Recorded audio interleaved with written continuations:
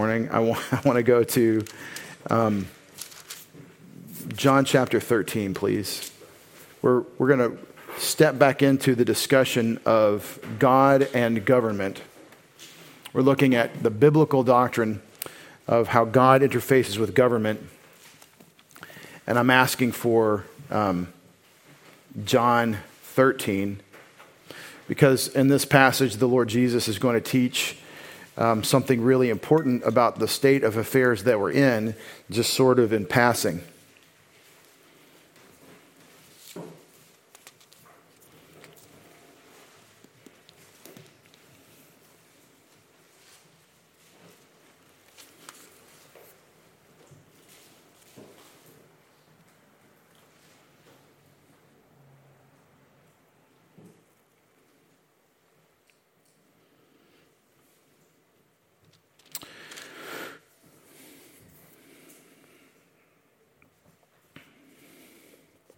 In verse 15, Jesus said, after washing their feet, let me back up to verse 13.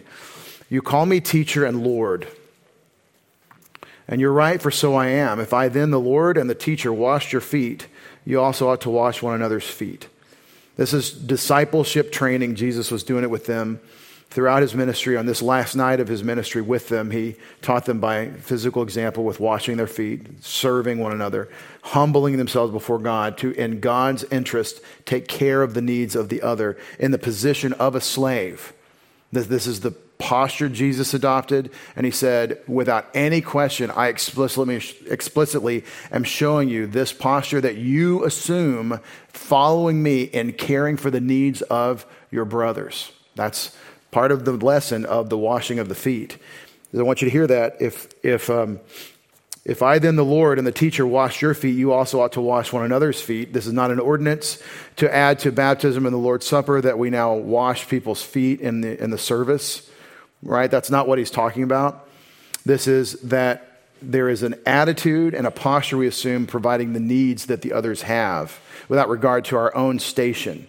Jesus is the ultimate king, the ultimate Lord, the ultimate glorified, highly exalted person, the great celebrity, the person that has the biggest car and the largest house and the highest of everything.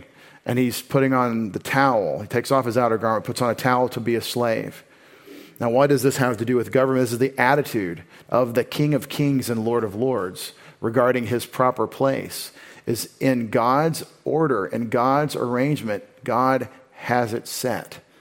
You don't have to establish your position. Jesus is set. He's comfortable. He's, in fact, able to say, I'm your teacher and your Lord. I'm in charge here, and this is how you do it. And it's shocking to us, but it is sanctifying for us to see the necessary repentance in our own attitudes. For I gave you an example that you should do as I did to you. Truly, truly, I say to you, a slave is not greater than his master, nor is the one who sent greater than the one who sent him. If you know these things, you're blessed if you do them. And you could say, well, okay, so when there's a hospitality situation in the specific application of this illustration, when someone comes over and they need a basic hospitality function like clean off your feet from the dusty trip, so that you're comfortable and so that you've got your hygiene taken care of, and usually a household. I can take care of a person's immediate hygiene needs when they come visit. If you take the local specific application, this doesn't say much about our lives at all. At what point, okay, so I'll put out a rug. We've got little rugs. You can even get a little rug with little brushes. And when people come by, they can brush their feet off. In fact, if you've got the kind of house that has like tile when you first walk in or something, like a mud-friendly sort of thing, they can take their shoes off if you're, like Canadian or whatever, and then they can walk in your house without being dirty in their feet because they've got shoes that they've taken off. And so, hey, we're walking around on the plush carpet and it's comfortable and that's nice, right? So there's not much application here if we take the direct hospitality situation of that culture when they had sandals and gritty streets and they had dirty feet when they went in the house, and then the slave would come wash their feet. This has really no application to us today. But if you take the principle that Jesus is saying and you abstract it to what he would do with this, which is whatever the need is that the person has that would be good for them, that God would like for them, whatever loving thing should be done toward that person, that God would like to see happen for that person, then you do what's necessary to make it happen because God has you. Because you've got your position established, because the dignity of our status, the dignity of our station as believers in Jesus Christ is serving and not worrying about the pride of our place or the dignity of our position. The dignity of our station is disregarding, oh, I shouldn't have to put on the towel and wash somebody's feet. Sure, I'll do it. Whatever is necessary, whatever helps, whatever is the loving thing. And it's with disregard to self. I've once illustrated this Christian love this way. We have a thought that we're going to hang on to the fire escape, and the ladder, whatever, doesn't quite reach. So we're going to try to, there's a fire down there and the kid can't get out, and you've got to reach down and get them. And then they can get out this way, right? So you've got to save the person from the fire, so you're going to pull them up this way. Tough illustration. We'll just go with it. You're going to hold on to the fire escape railing, and you're going to reach down, and if you can reach them, you'll get them. If you can, but you can't let yourself go, you'll die too. And that's not exactly the Christian attitude about helping and loving. It's not exactly. It's close. I mean, you are willing to help. Like the back of my hand's getting burned with the flames trying to help this person, but it's not quite the illustration. The illustration is God's got your legs. You're fully going for it because God's got you. That's the way we think. That's the way God is teaching us to approach this. And that's a lot of what we'll read in the Sermon on the Mount in Matthew 6. Don't worry about these things. Seek first the kingdom and his righteousness, and God will add all these things to you. God is your provider. You're his agent. You're his worker. You're his person doing his work. So he's responsible for to hold your legs, to have you. And so this is the attitude that we come with. Now, this isn't how the world thinks. Now, the reason I'm bringing this up, this obvious Christian ethic of Christian self-sacrificial, agape, Holy Spirit-empowered love, the reason I'm bringing this up in God and government is that no one goes to our halls of government with that attitude and then governs by that attitude. That is not the nature of government in the time in which we live. That's not how it works. Our legislators, our executives, they don't think this way. They don't promote this. This is not the attitude. And when you think someone does, or if you think a party or a platform does, just understand you're being fleeced.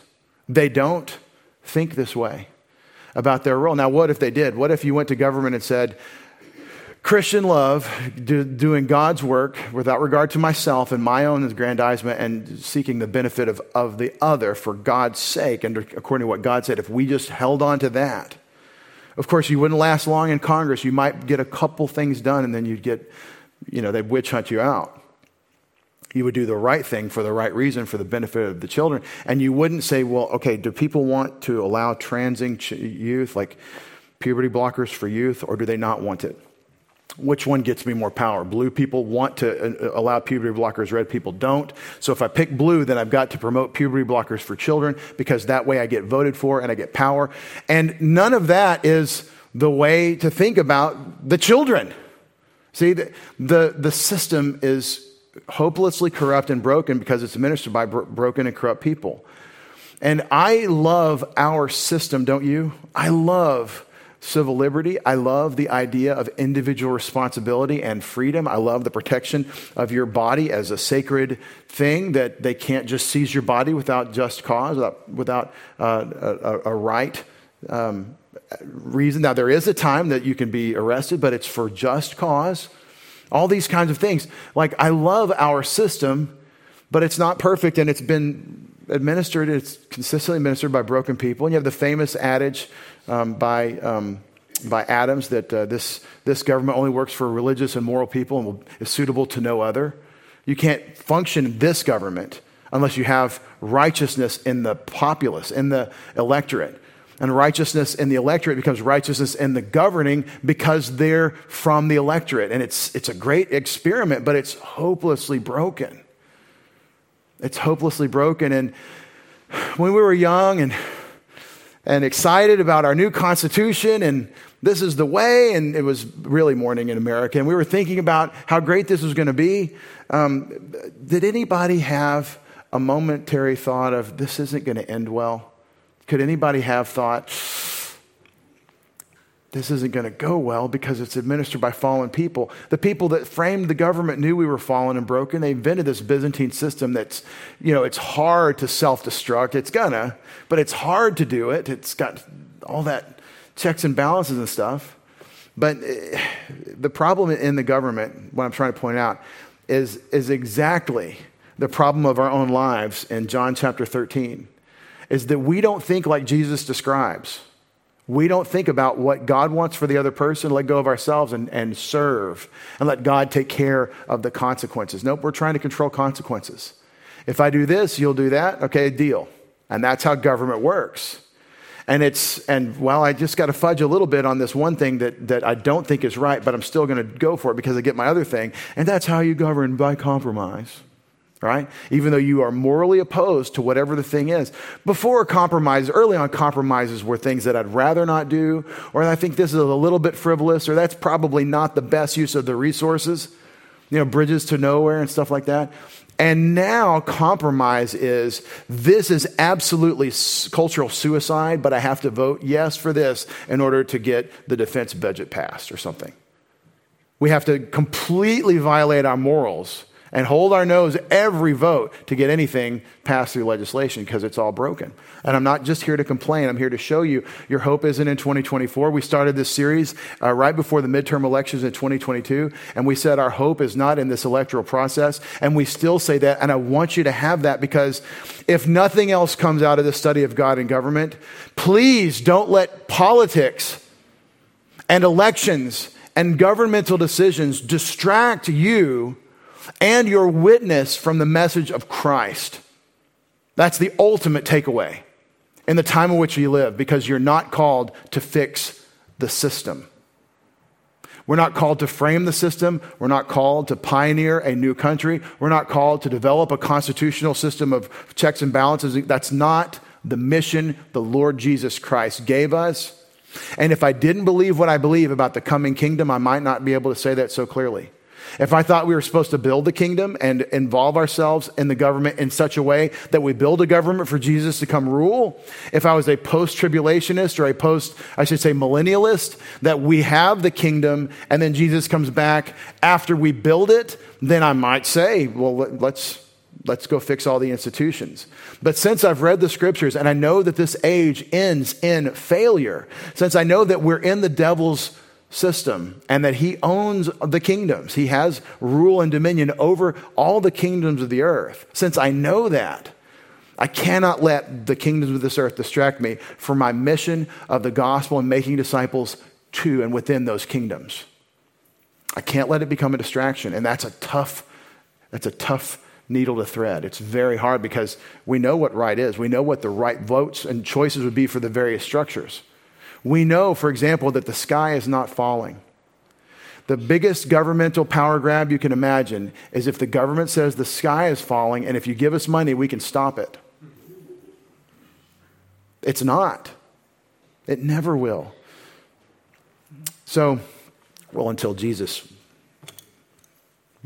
brings the judgment.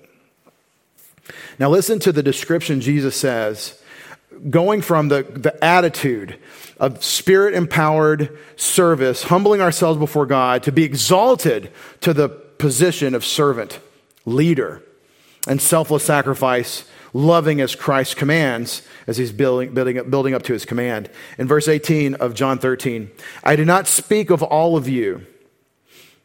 What do you mean? If you know these things, you're blessed if you do them. That's verse 17. If you know these things, I believe what you're saying, Pastor. Sunday morning in church, I am with you. Sunday afternoon at home dealing with those people, I am as far from this as can be. If you know these things, he says, you're blessed if you do them. If you know these things, right? You're blessed if you do them. I do not speak of all of you. I know the ones I've chosen, but it is that the scripture may be fulfilled. He who eats my bread has lifted up his heel against me. Psalm 41:9. From now on, I'm telling you before it comes to pass, so that when it does occur, you may believe that I am he. Even Judas' betrayal is going to demonstrate that Jesus is the chosen one, the Messiah of Israel. Truly, truly, I say to you, he who receives, whomever I send receives me, and he who receives me receives him who sent me. There is one way, and that's John 13. There's one way to John 14:6. There's one way to God. Jesus said, I'm the way, the truth, and the life. No one comes to the Father except through me. That's John 13:20. I'm sending you as my disciples, which will make you my apostles, my sent ones, and you are going to be the ones through whom my message, which is really God the Father's message, gets into the world, and the people of the world can come to the Father. It's through me because I've sent you with my message, which is my Father's message. That's the pattern. When Jesus had said this, he became troubled in spirit, testified and said, truly, truly, I say to you that one of you will betray me. He just prophesied from Psalm 41 that he would be betrayed. They ask him, who is it? In verse 26, that the one who betrays me is the one for whom I shall dip the morsel and give it to him. He tells John. So when he had dipped the morsel, he took it and gave it to Judas, the son of Simon Iscariot. Now this is the key to the government part of this. After the morsel, Satan then entered into him. Now there's two ways to take that. After Judas took the sop that Jesus gave him, he could say, or the sop, you could say that Satan actually entered into Judas, which is what the text said. Or you could say, I know the Bible says, but I don't believe that, and say this is some sort of metaphor or figure that, that Judas has a bad idea or something. But here's the thing about us. We believe the Bible is God's word, word for word. And it doesn't matter what translation. The Greek is very well reflected here in the English. Satan entered into him. Now, if you've read to this point and you've read the progress of Revelation, beginning in Genesis, and then the question of where does Job fit in historically with the narrative of Genesis, because that's a big question. So you read Genesis with Job, you ask the question about God's enemy, about Satan. Satan doesn't do any possessing in the book of Job. He doesn't enter into anyone in Job. Does he do this anywhere else? Is this something that we see Satan doing? Is this not something that's pretty central to him as his MO?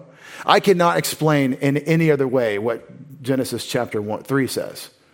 That there was no craftier creature than the serpent, and the serpent said and contradicts God and speaks against God and portrays God as a villain. That is the definition of the accuser, of the adversary. The serpent in Revelation 12 is said to be Satan or the devil, the serpent of old. So what am I saying?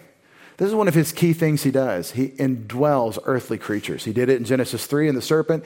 He's doing it here. He does it in the king of Tyre. That's Ezekiel chapter 28. He does it in the king of Babylon in Isaiah chapter 14. Two key Satan passages that today's supposedly evangelical world and Hebrew studies are trying to deny that this is about Satan in Isaiah 14, Ezekiel 28. And I absolutely think it is because of this MO. He's always indwelling earthly creatures. In this case, humans. And the world history ends. It began with this in Genesis 3, and it ends with it in Revelation with the man of sin. The Antichrist will be indwelled by Satan. He's a possessor of humans, of earthly beings. So what do you do with this?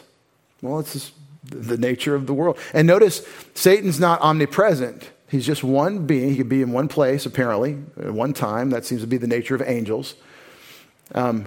So he's focal on what Jesus is doing in Jesus' earthly sojourn. And so the one who owns all the kingdoms is focused here on what's going to happen. And he uses the government. How does Satan use the government in this story?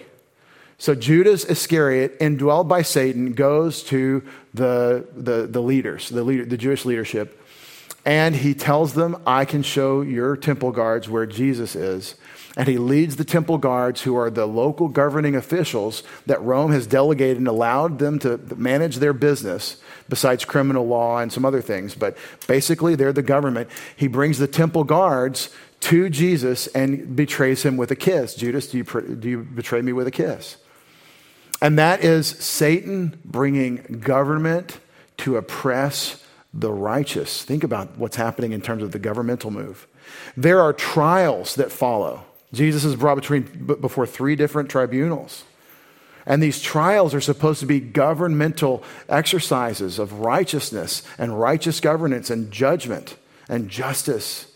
And somehow, in terms of Satan's administration of this fallen world, even with God's law as one of the systems in view, and the righteousness, the evident righteousness, the manifest righteousness of Roman law, Roman criminal jurisprudence, which is pretty specific, and you're not just able to use lawfare and go put somebody on a cross just because you don't like them. They have a system of criminal justice that is fairly robust. And that's part of the problem of Pontius Pilate. He's like, I'm not going to, if I crucify this guy, I will be guilty of crucifying an innocent man. And that is like, no in Rome. I'll be in trouble with my higher ups.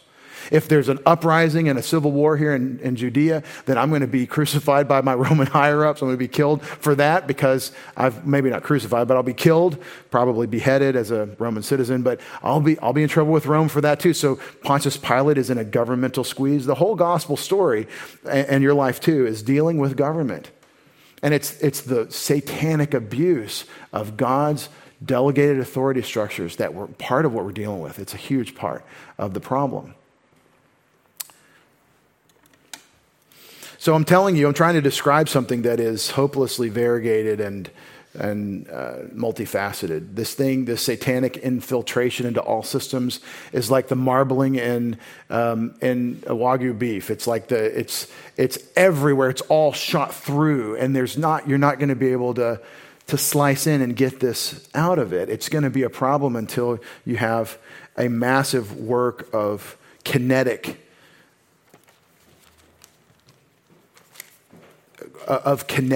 military force that brings the necessary change. Now notice I just said it's going to take warfare, it's going to take military force, it's going to be highly kinetic to get this thing set right. And here's where I part ways with all rabble-rousers and troublemakers within governments.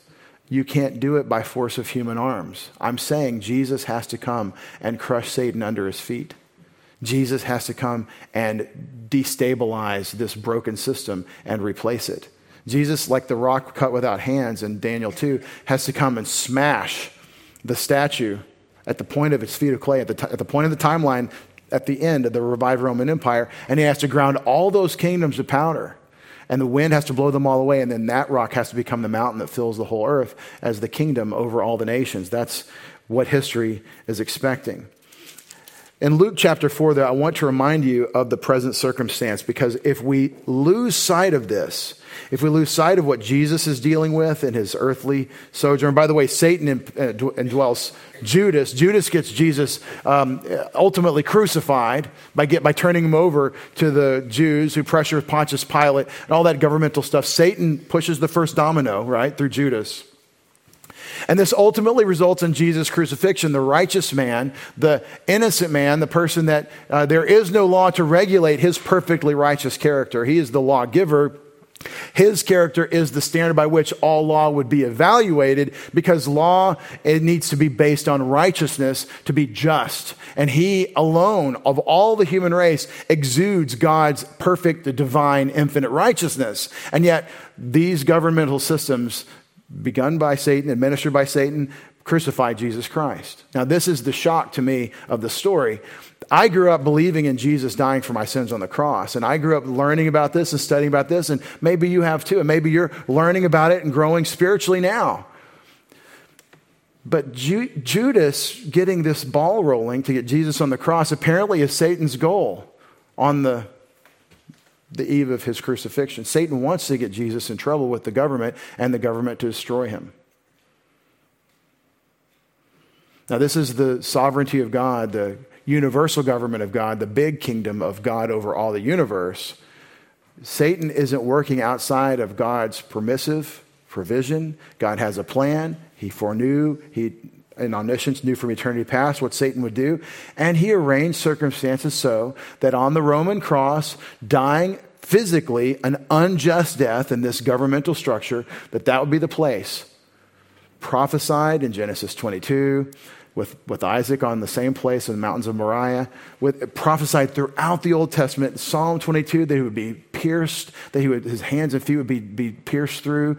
All these prophecies of the crucifixion, even the pole. John 3 says the pole in the wilderness is a picture of the cross. He has to be lifted up. God knew from eternity past, and Satan didn't, that by Satan getting Jesus in trouble and crucified, this would be the place where Satan's back is broken. That our sins, the fruit of the serpent, the seed of the serpent, would be poured out on Jesus Christ and judged, and we wouldn't bear the penalty of our sins. That is the place where Jesus would bear our sins. That's the gospel.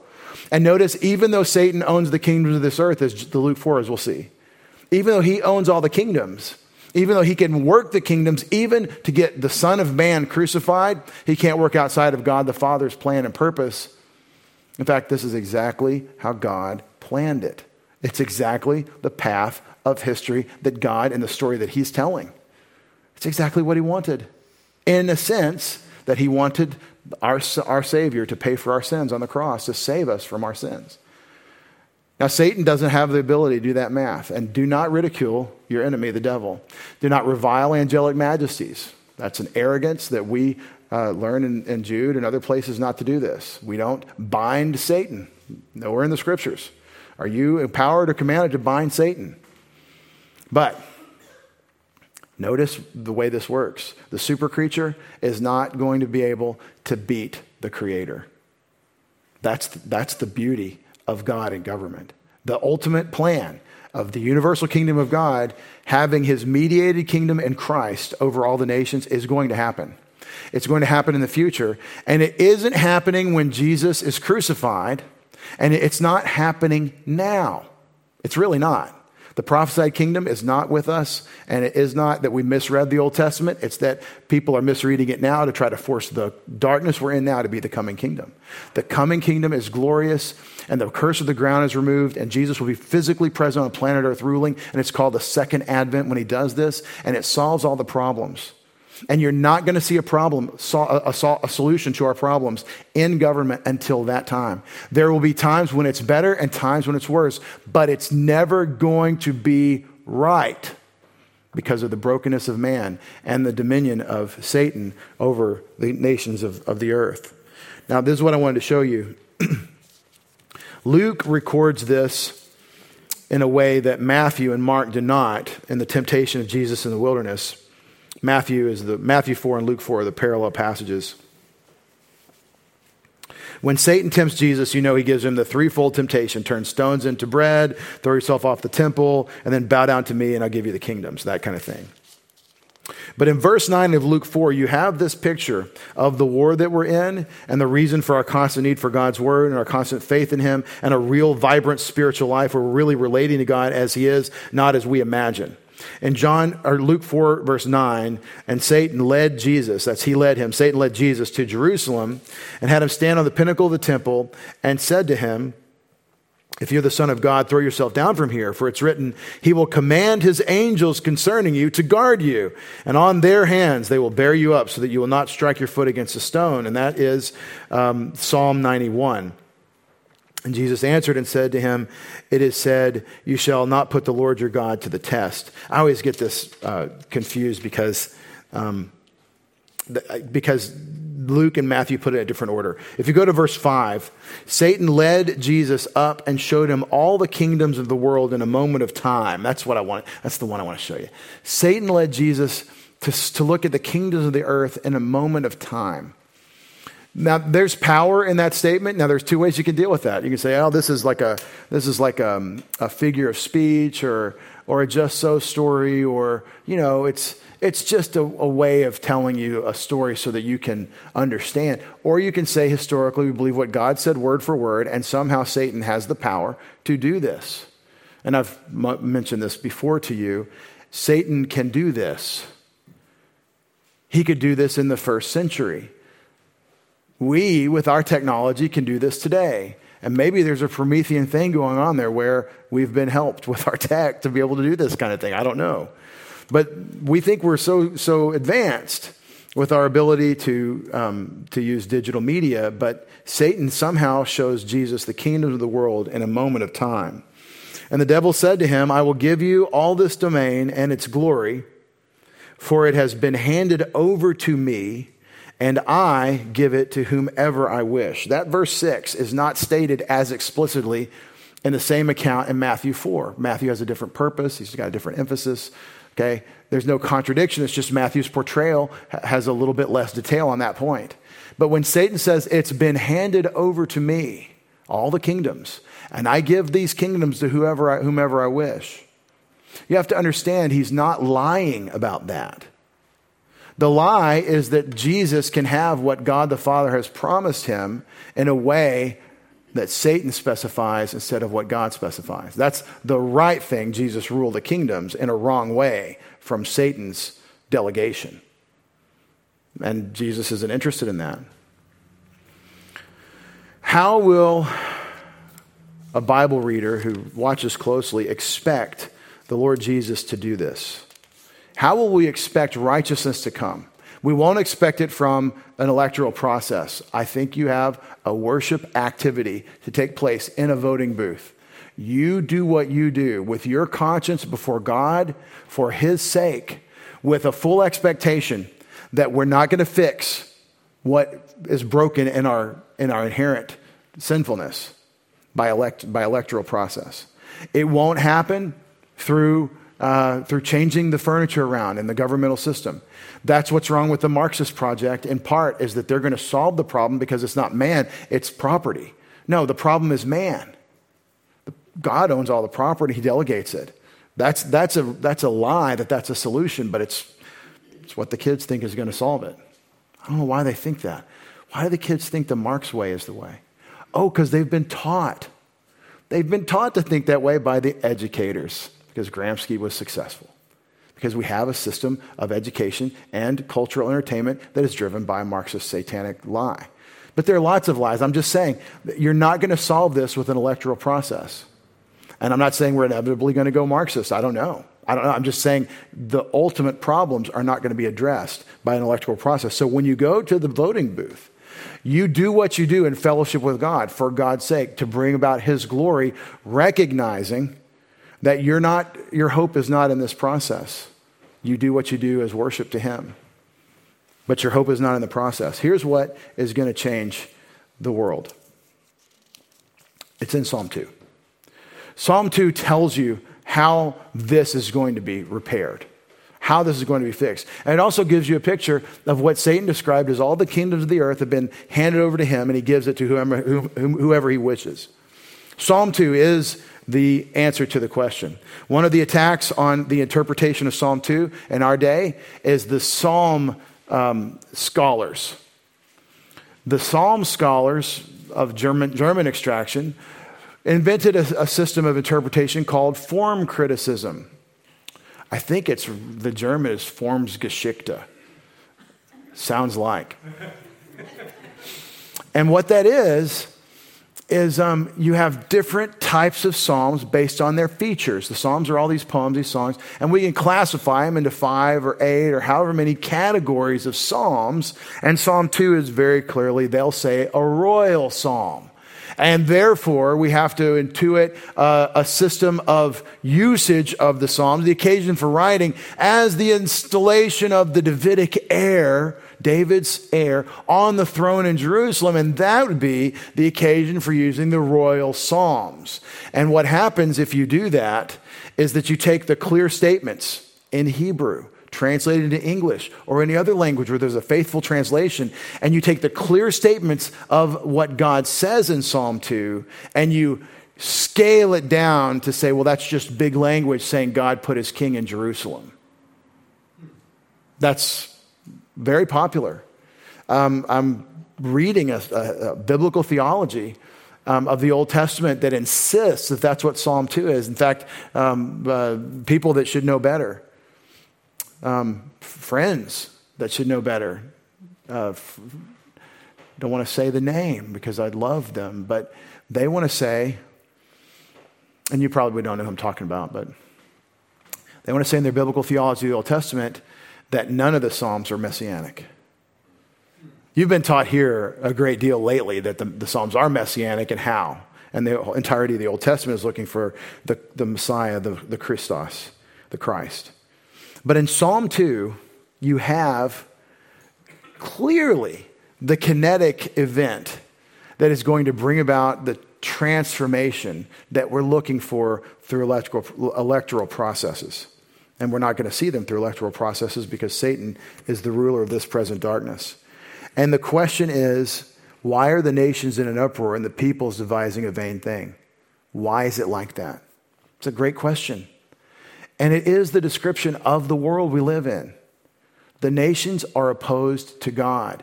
The governmental structures of the earth are opposed to God. That's the nature of this world.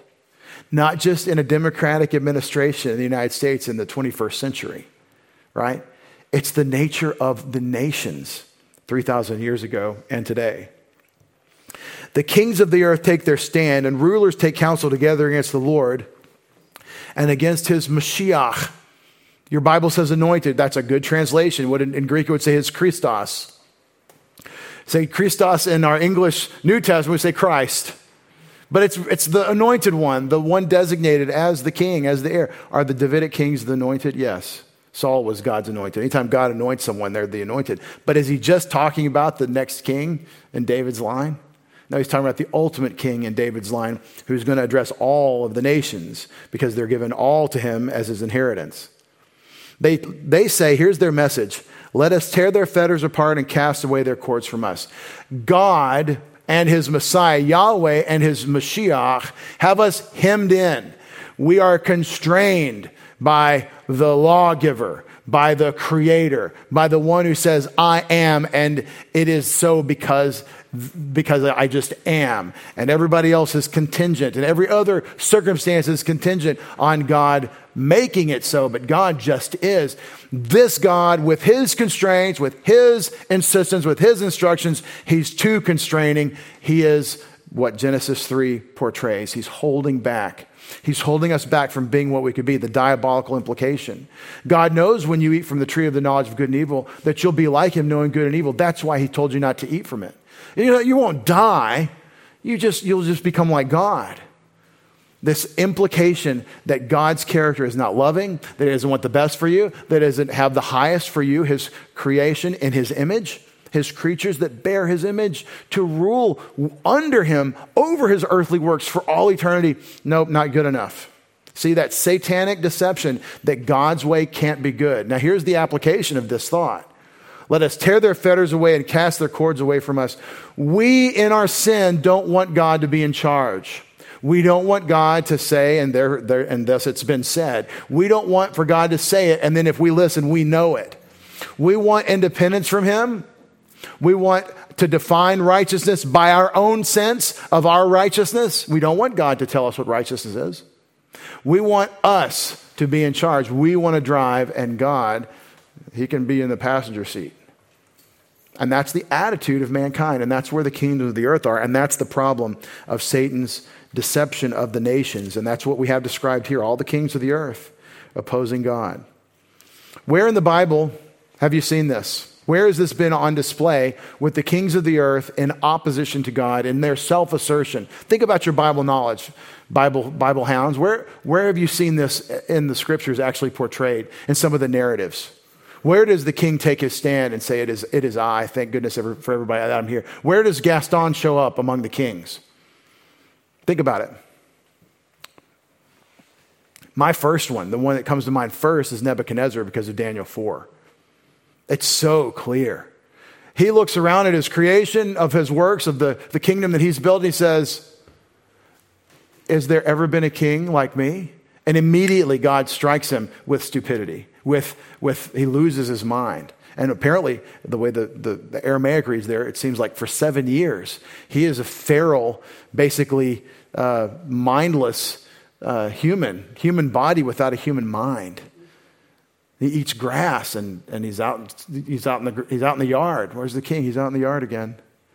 And he's lost his mind, and then God snaps his finger. Do you like having your mind back? Yes, thank you. This is the nature of the kings. Nebuchadnezzar is a great example of this problem. But it's something that all of us do in our hearts. We all say it's about me. God and government is a question of divine sovereignty and our recognition every day, every moment, that God has the right to be God. And I don't. And in my sinfulness, I can slide into, hey, everybody, it's about me. And unchecked, we become monsters. And here's the repentance. He who sits in the heavens laughs.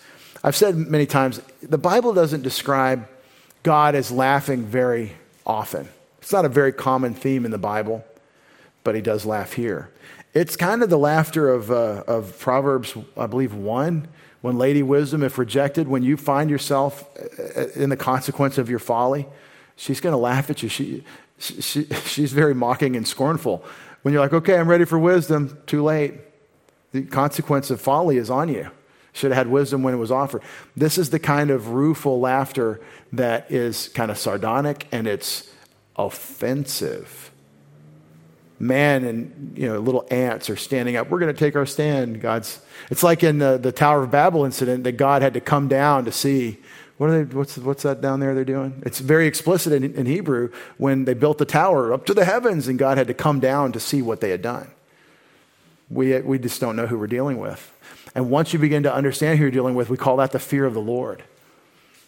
This is something Satan refuses to have, and he would dissuade you from having. And if you want to govern forever with your Savior, you need to get with the fear of the Lord.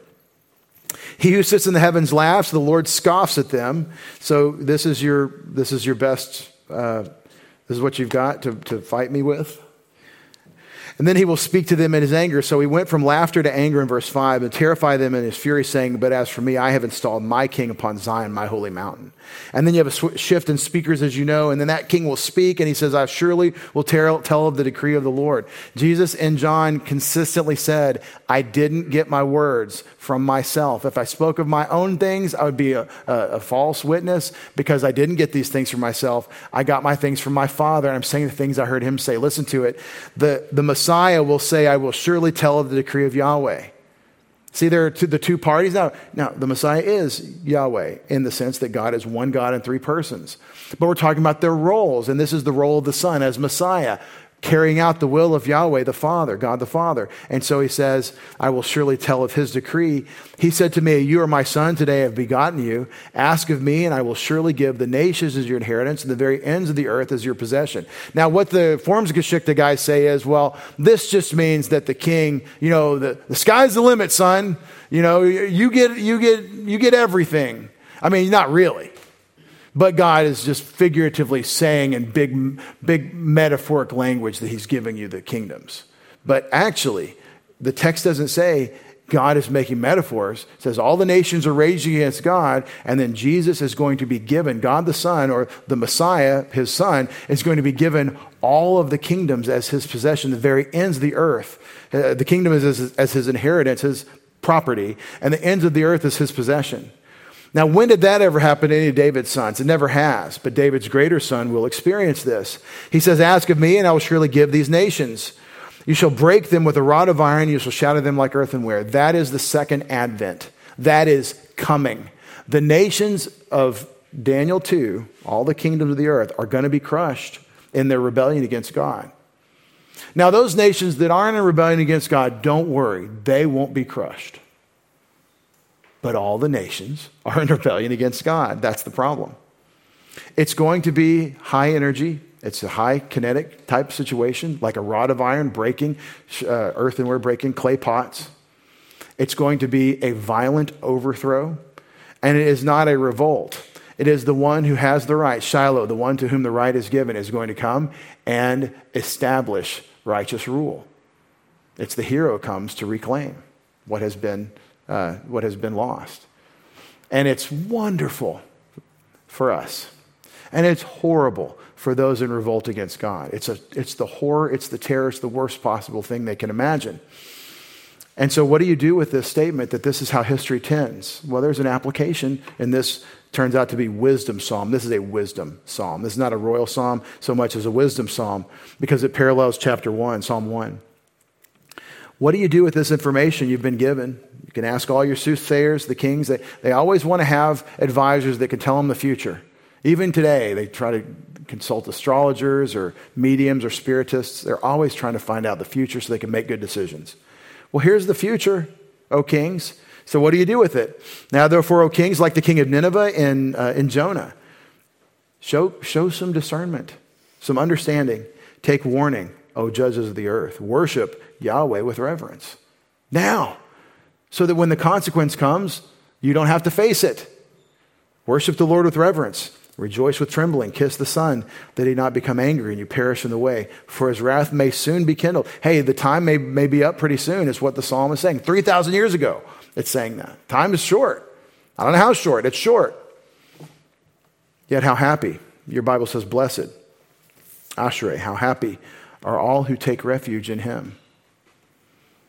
Let me close on this note, on this reintroduction of God and government. I, as your pastor, want you to be happy. I want you to enjoy your life. I want you to enjoy each day of your life. And I think that comes from a few key things. I think that comes from having a sense of significance in your day. Like, today matters, my life matters, I matter. That sense. And I think the only way to have that be true, the only way, I learned in Ecclesiastes, is to go beyond the sun, S-U-N, to go beyond this earthly life to the actual significance of God's attitude about it, God's perspective on the choices I'm making. What does God think of me? What does God think of my day? What does God think of my choices in front of me? I believe this is the key to true happiness, is that you gain eternal significance in your momentary, day-by-day, moment-by-moment choices. And let me tell you what the alternative to that happiness of knowing that my conscience is clean before my God and I'm walking with him and growing in him and putting on Christ in the power of the Spirit through the Word. Let me tell you the alternative to that happiness of the fear of the Lord, walking by the Spirit and the Word of Christ with eternal consequences to my temporal choices. The alternative to that, and it's the hard thing for young people to get because they think life is long and they don't know it's short. Young people don't understand this because they think they get bored and they think, oh, it's forever. And it's not. And the boredom that they're experiencing is the waste of the precious moments of their lives. The alternative to this happiness that we're describing of the walk by the Spirit according to the Word of Christ with eternal consequences for each and every word and each and every deed, the alternative to that is momentary stimulation and diversion. And it always has been. A short-term goal, a short-term thing that I idolatrously think will give me something that I want. A short-term thing like a girl, guys, a girl that if I get her, that'll do it. Or an acceptance to something, to a school, or I get a job that I'm going for, or some short-term thing that I hang my hopes on, and because I pretend like God isn't there, his attitude doesn't matter, and my significance isn't tied up to him. And so that I think in terms of the little morsels, the little candy bars of this life, little momentary moments of pleasure, and not the eternal consequence of my choices in the moment, that spiritual insight that Paul prays for in Ephesians chapter 1. I think you can be happy in Christ. You can rejoice in the Lord always. Again, I say rejoice, even as Paul is in chains. And I think it's described here, how happy are all who take refuge in him. My favorite verse on your expectations and your hopes is 1 Peter 5, 6, and 7. Which tells you to humble yourselves under the mighty hand of God, that he promotes you at the proper time, casting all your cares on him, for he cares for you. That's a passage on significance. The cares in the context are your significance as someone humbling yourself. Well, if I humble myself, then I lose my stance, my importance. Let God have it. Recognize who he is. Start choosing to want what he wants. And the only way for that to be true for you and me, the only way, and the time in which we live, walking by faith and not by sight, is regular, consistent intake of God's word with our hearts open to know him. Our Father, we thank you for eternal life, for the privilege of thinking these thoughts together, for considering the future, the present of government, the hopes that we have, the way we're in anticipation now. Father, don't let us become idolatrous in the election cycle. It's so easy for us to do that as Americans in the time in which we live. Don't let us become distracted by the temporal concerns where we forget what the time is for. Father, don't let us chase after the little morsels, little nuggets of pleasure in this life as we disregard you and your claim on our lives. Father, give us that perspective, that identity, that sense of who you are and what you want for us. Let us grow in the knowledge, the grace and knowledge of our Lord Jesus Christ. To your glory, for your purpose, to do your work in Christ's name we pray. Amen.